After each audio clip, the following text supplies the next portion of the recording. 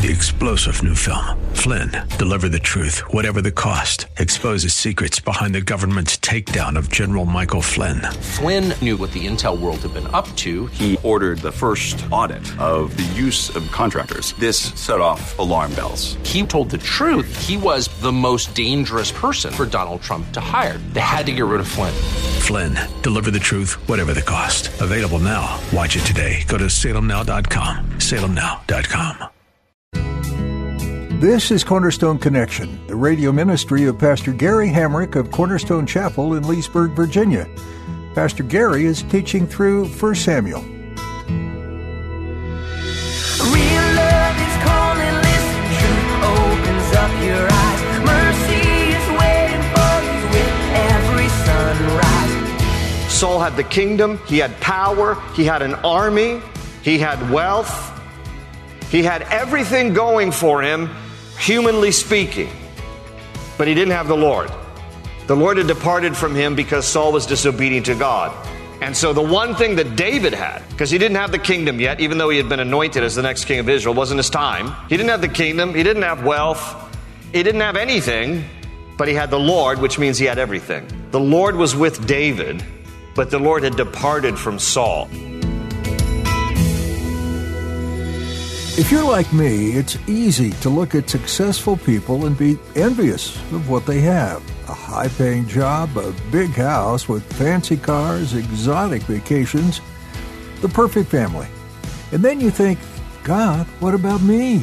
I've been following you for this long and these people aren't even Christians.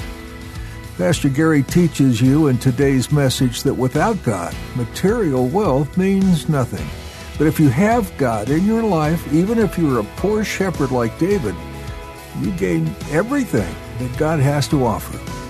At the close of Pastor Gary's message today, I'll be sharing with you how you can get a copy of today's broadcast of Cornerstone Connection. Subscribe to the podcast or get in touch with us. But for now, let's join Pastor Gary in the book of 1 Samuel chapter 18 with today's edition of Cornerstone Connection. 1 Samuel chapter 18 is where we are. 1 Samuel chapter 18 in your Bibles as we make our way through this book of 1 Samuel. We were introduced to Samuel the prophet. We've been introduced to Saul, the first king of Israel. And now the person who takes center stage really through much of the Bible from this point forward is David. I mean, even David is referenced a lot in the New Testament because Jesus is the son of David, because Jesus descended from the line of King David, which was all part of the messianic prophecy that Jesus fulfilled. So David, the only David mentioned in the Bible, is someone who, as I said, kind of takes center stage here because God is going to use him in a powerful way. He's a man just like you and I are. He has feet of clay. He sins. He has victories. He has defeats. He has times of joy and times of tears. He will write 3/4 of the Psalms that we have in our Bible. The Psalms were songs, so he is both a poet and a songwriter, and he's also a warrior. He's a mixture of both the tender and the tough side of a man, and so he's got this great combination of being both, sensitive, but also being very tough as a warrior.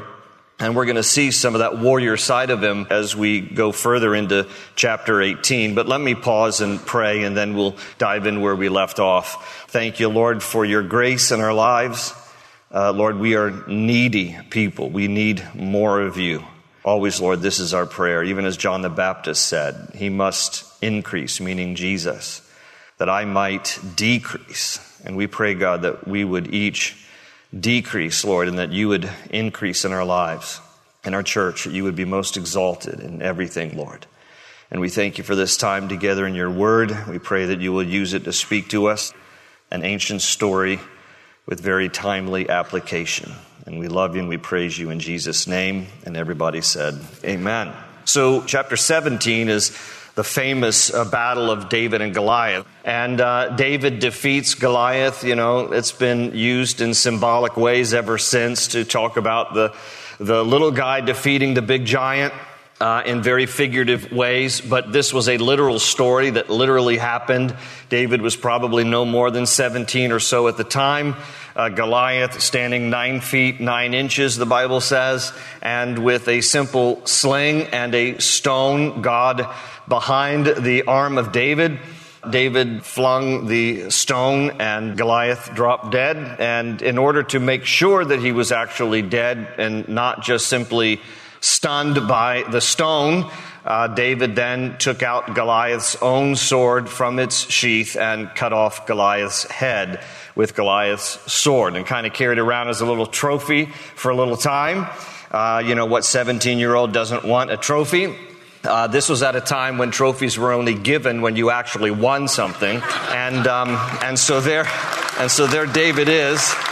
There David is with this trophy, the head of Goliath, and how huge would that have been from, the frame of a 9 foot 9 inch man. So you can only imagine. But that's where chapter 17 ends. And Saul, being so impressed as king of Israel at the time with young David's courage, David had the courage that the rest of the Israeli army did not have. No man wanted to go out and fight Goliath, but David did so, knowing it was in the strength of the Lord. Saul then recruits David into his court. And Saul will then have David in a position where Saul can keep his eye on him, because Saul becomes very threatened, very intimidated by David's success. Here's Saul is a man probably at least in his late 50s at this point, and here's this 17-year-old punk who comes along and kills Goliath, and Saul literally turns insane over this. He wrestles with literally demons. I know we use that as an expression sometimes. There's somebody, is fighting their demons. I mean, this, and it can be literal, but in this case, Saul is literally tormented. He's opened himself up to that torment, and God sends distressing spirits to torment Saul because of Saul's disobedience toward God. There's always a price to pay. The Bible says that the way of the transgressor is hard.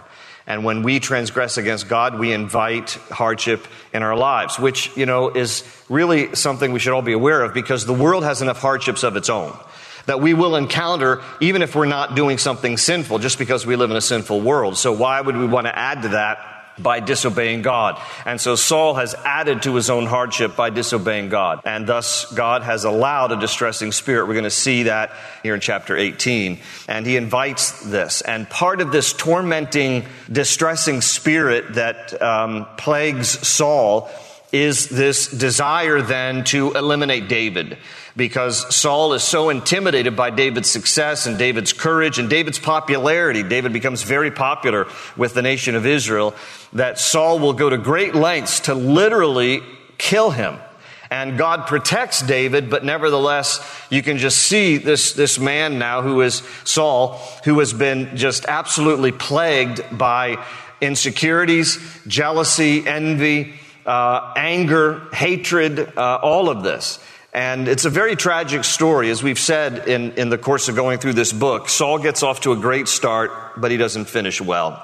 And really, it doesn't matter as much what kind of a start you got. What matters is how well you finish. Some of you came to Christ late in life. Some of you still don't know Christ. And so, you're looking at your life and you think to yourself, well, I've done a lot of this and I've done a lot of that. And you wonder where there might be room in God's family for you. And the fact is, no matter what you've done, no matter what your past, there's a point when you can come to Christ and have all that forgiven. And so it doesn't really matter the years in the past. What matters is going forward and how well that we finish. This is like running a race. This is why the Bible refers to Christianity. This is not a sprint. This is a marathon. This is a journey. This is a race. Run the race with perseverance, that we might eventually then receive the prize and our eternal inheritance in the Lord.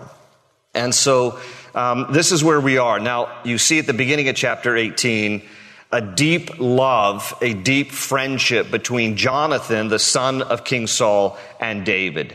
There's about a 20 to 30 age difference between the two of them.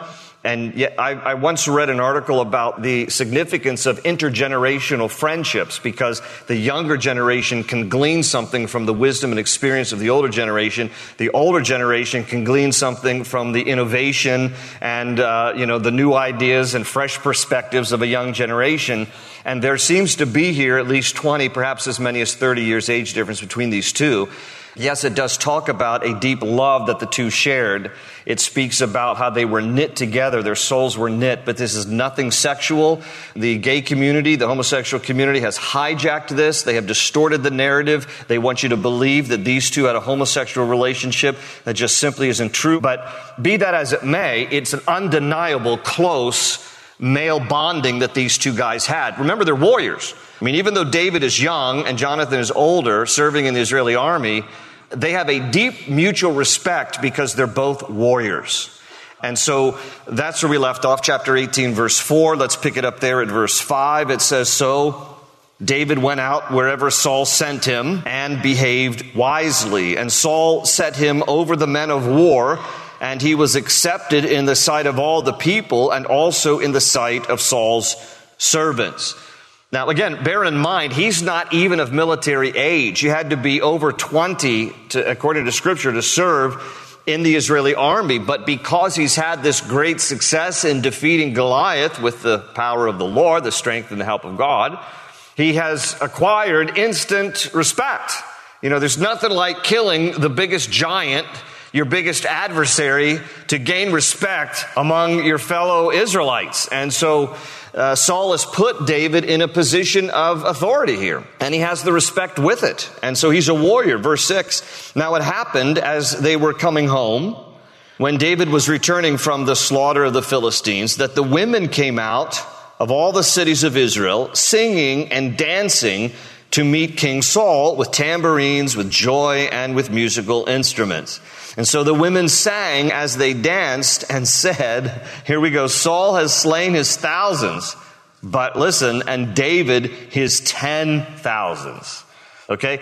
Now listen, nothing worse than, having women who are, these are two men. Okay, so Saul and David, nothing worse than being in a competition over who the women like the most, right? And so like David is 17 and the women are singing about him higher accolades than they are about the king of Israel. So they're like, Saul's killed his thousands. Yeah, but David, well, that boy, he's killed tens of thousands. Like he's the real war hero here.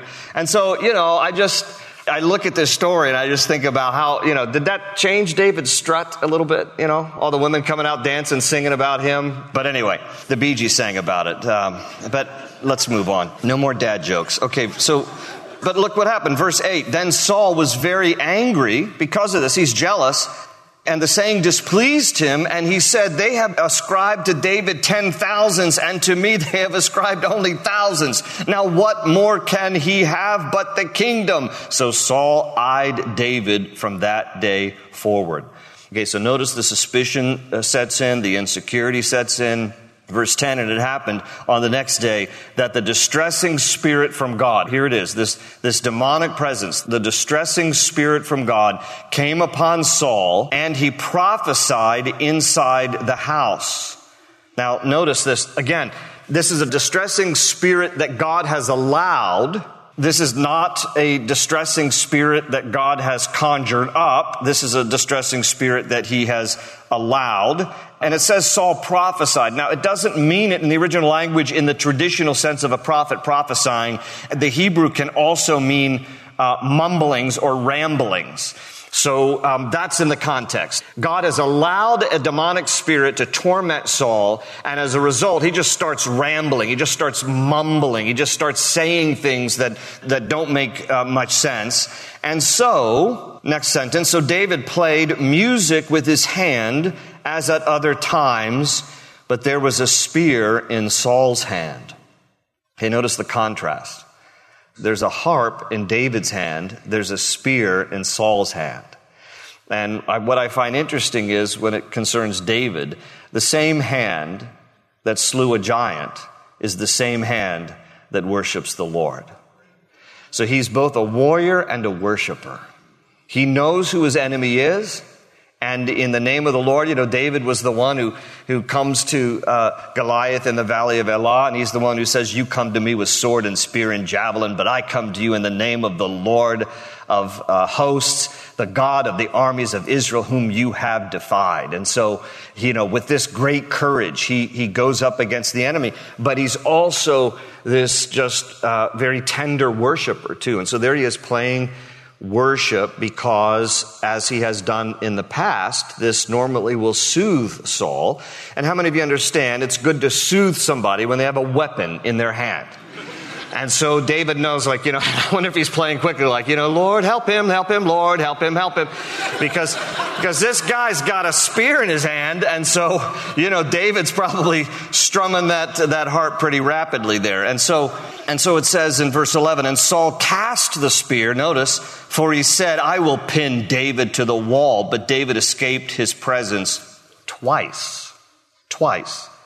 Now, you read some Bible commentaries, and it says that it means actually that it wasn't just that Saul threw the spear once and missed and then threw it again. It kind of indicates that he threw once and missed. David went away, came back, and Saul tried it again. In other words, David wasn't intimidated by Saul because he trusted the Lord more than he was afraid of Saul's manic state here. The next verse 12 says, now Saul was afraid. Notice this. He was afraid of David because the Lord was with him, but had departed from Saul. I'll come back to that in a moment, but just kind of notice that. The Lord was with David, and the Lord had departed from Saul. Verse 13, therefore Saul removed him from his presence and made him his captain over 1,000. He promotes David here. He commissions him. You're a captain over 1,000. And he went out and came in before the people. And David behaved wisely in all his ways, and the Lord was with him. Therefore, when Saul saw that he behaved very wisely, he was afraid of him. But all Israel and Judah loved David because he went out and came in before them. That last phrase just simply means he went out to war and then he came back. Went out to war and he came back. A couple of principles. We've been looking at different principles through these chapters, and here's the first one. Number one, when provoked, don't retaliate, hold your peace. I love the way that David just responds in a very calm way to the attack here. He doesn't retaliate. Saul tries to kill him. He doesn't, take the spear that Saul tried to kill him with but missed and chuck it back at Saul. He holds his peace. He doesn't retaliate. This is an important discipline that we need to understand. And I hope and pray that all of us, if you're a believer in Jesus, will ask for the same Spirit of Jesus to be able to hold your tongue and to hold your reactions and your responses when necessary. Because I'm sure all of us at some point can testify to the fact that when we try to retaliate because we think it'll make us feel better, it actually makes things worse. And we usually end up in a worse situation than if we had just bit our tongue and walked away. That's what David does. He just bites his tongue and he walks away. Isaiah the prophet, when he spoke about Messiah prophetically, writing about Jesus in Isaiah 53:7, Isaiah said that he was oppressed and afflicted, yet he opened not his mouth. Remember when Jesus was brought before Pontius Pilate? He didn't try to defend himself. He didn't try to retaliate. He didn't open up his mouth. He just let God defend him. And, of course, the Bible reminds us in Romans 12:19, vengeance is mine, saith the Lord.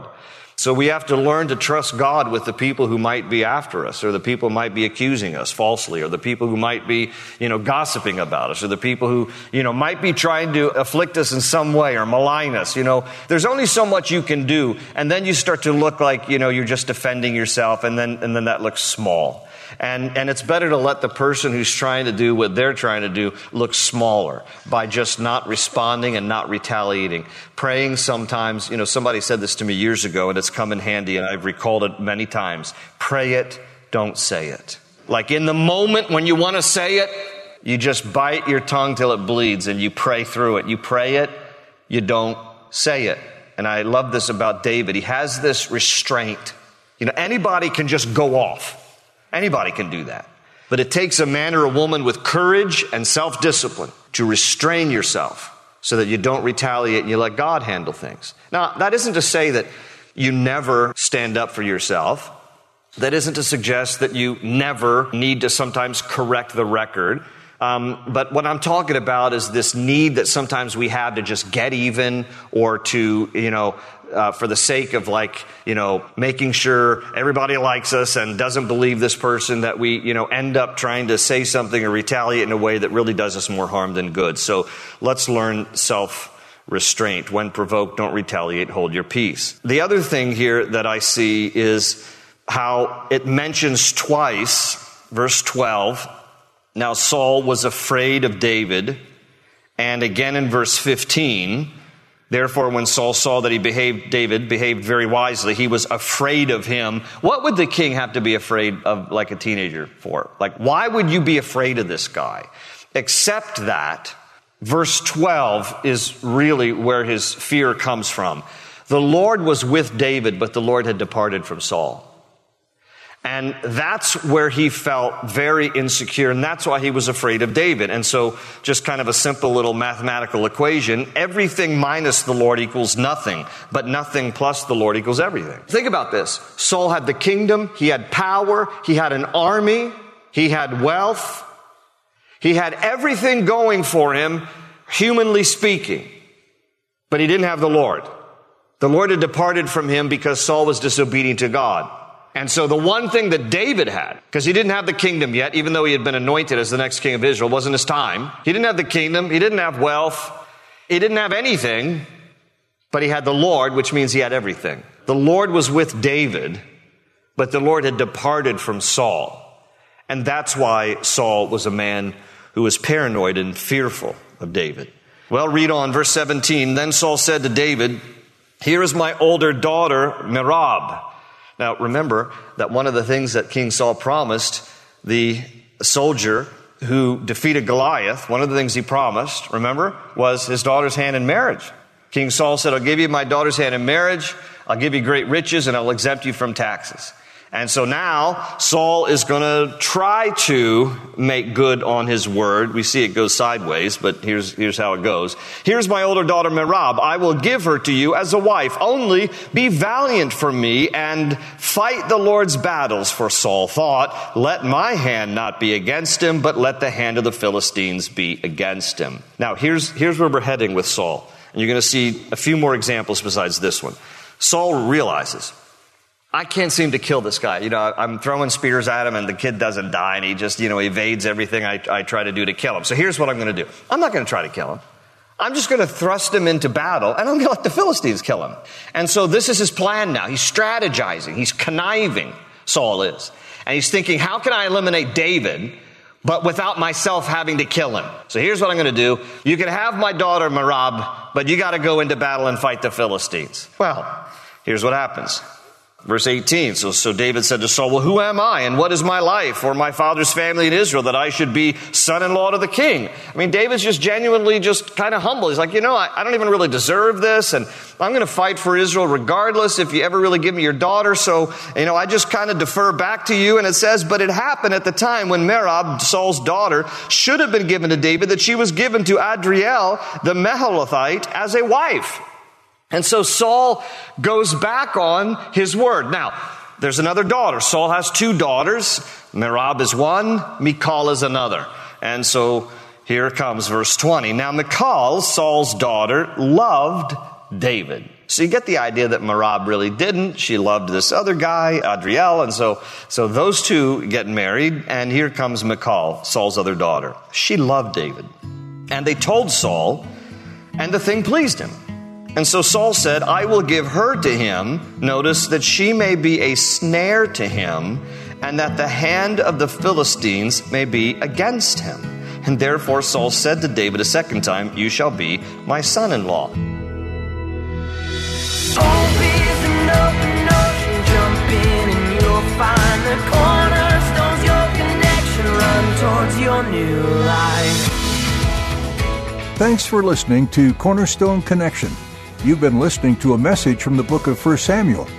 This book is packed full of practical applications for our lives today. We follow three main characters, Saul, David, and of course Samuel, through a series of crossroads and decisions they faced during the early days in Bible times. It is here that we find the victory of David over Goliath and the development of a new prophet in young Samuel. We also find the fall of a king in Saul as a reminder of the consequences of disobedience to God.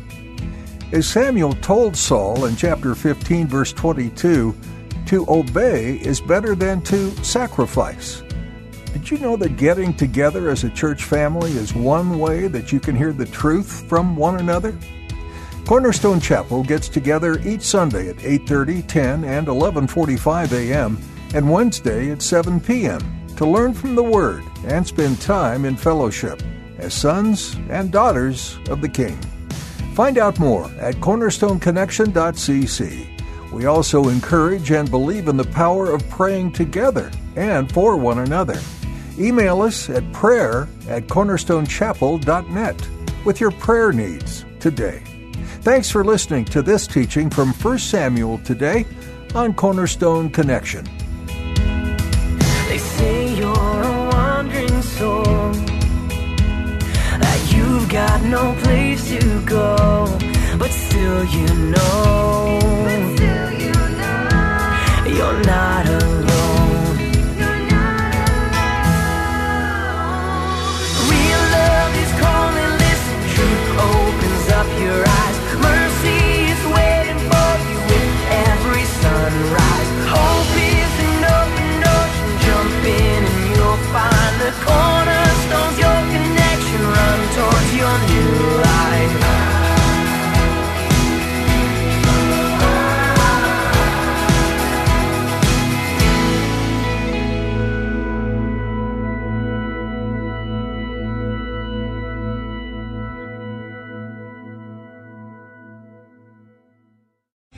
Three-star General Michael J. Flynn, head of the Pentagon Intelligence Agency, knew all the government's dirty secrets. He was one of the most respected generals in the military. Flynn knew what the intel world had been up to. He understood its funding. He ordered the first audit of the use of contractors. This set off alarm bells.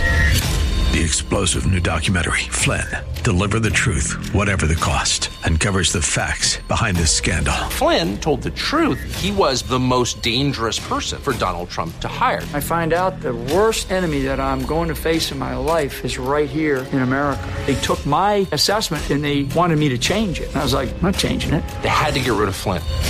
With in-depth interviews, archival footage, and never-before-seen personal records of the man behind the headlines. I just felt like I was drowning. Flynn, Deliver the Truth, Whatever the Cost. Available now. Watch it today. Go to salemnow.com. salemnow.com.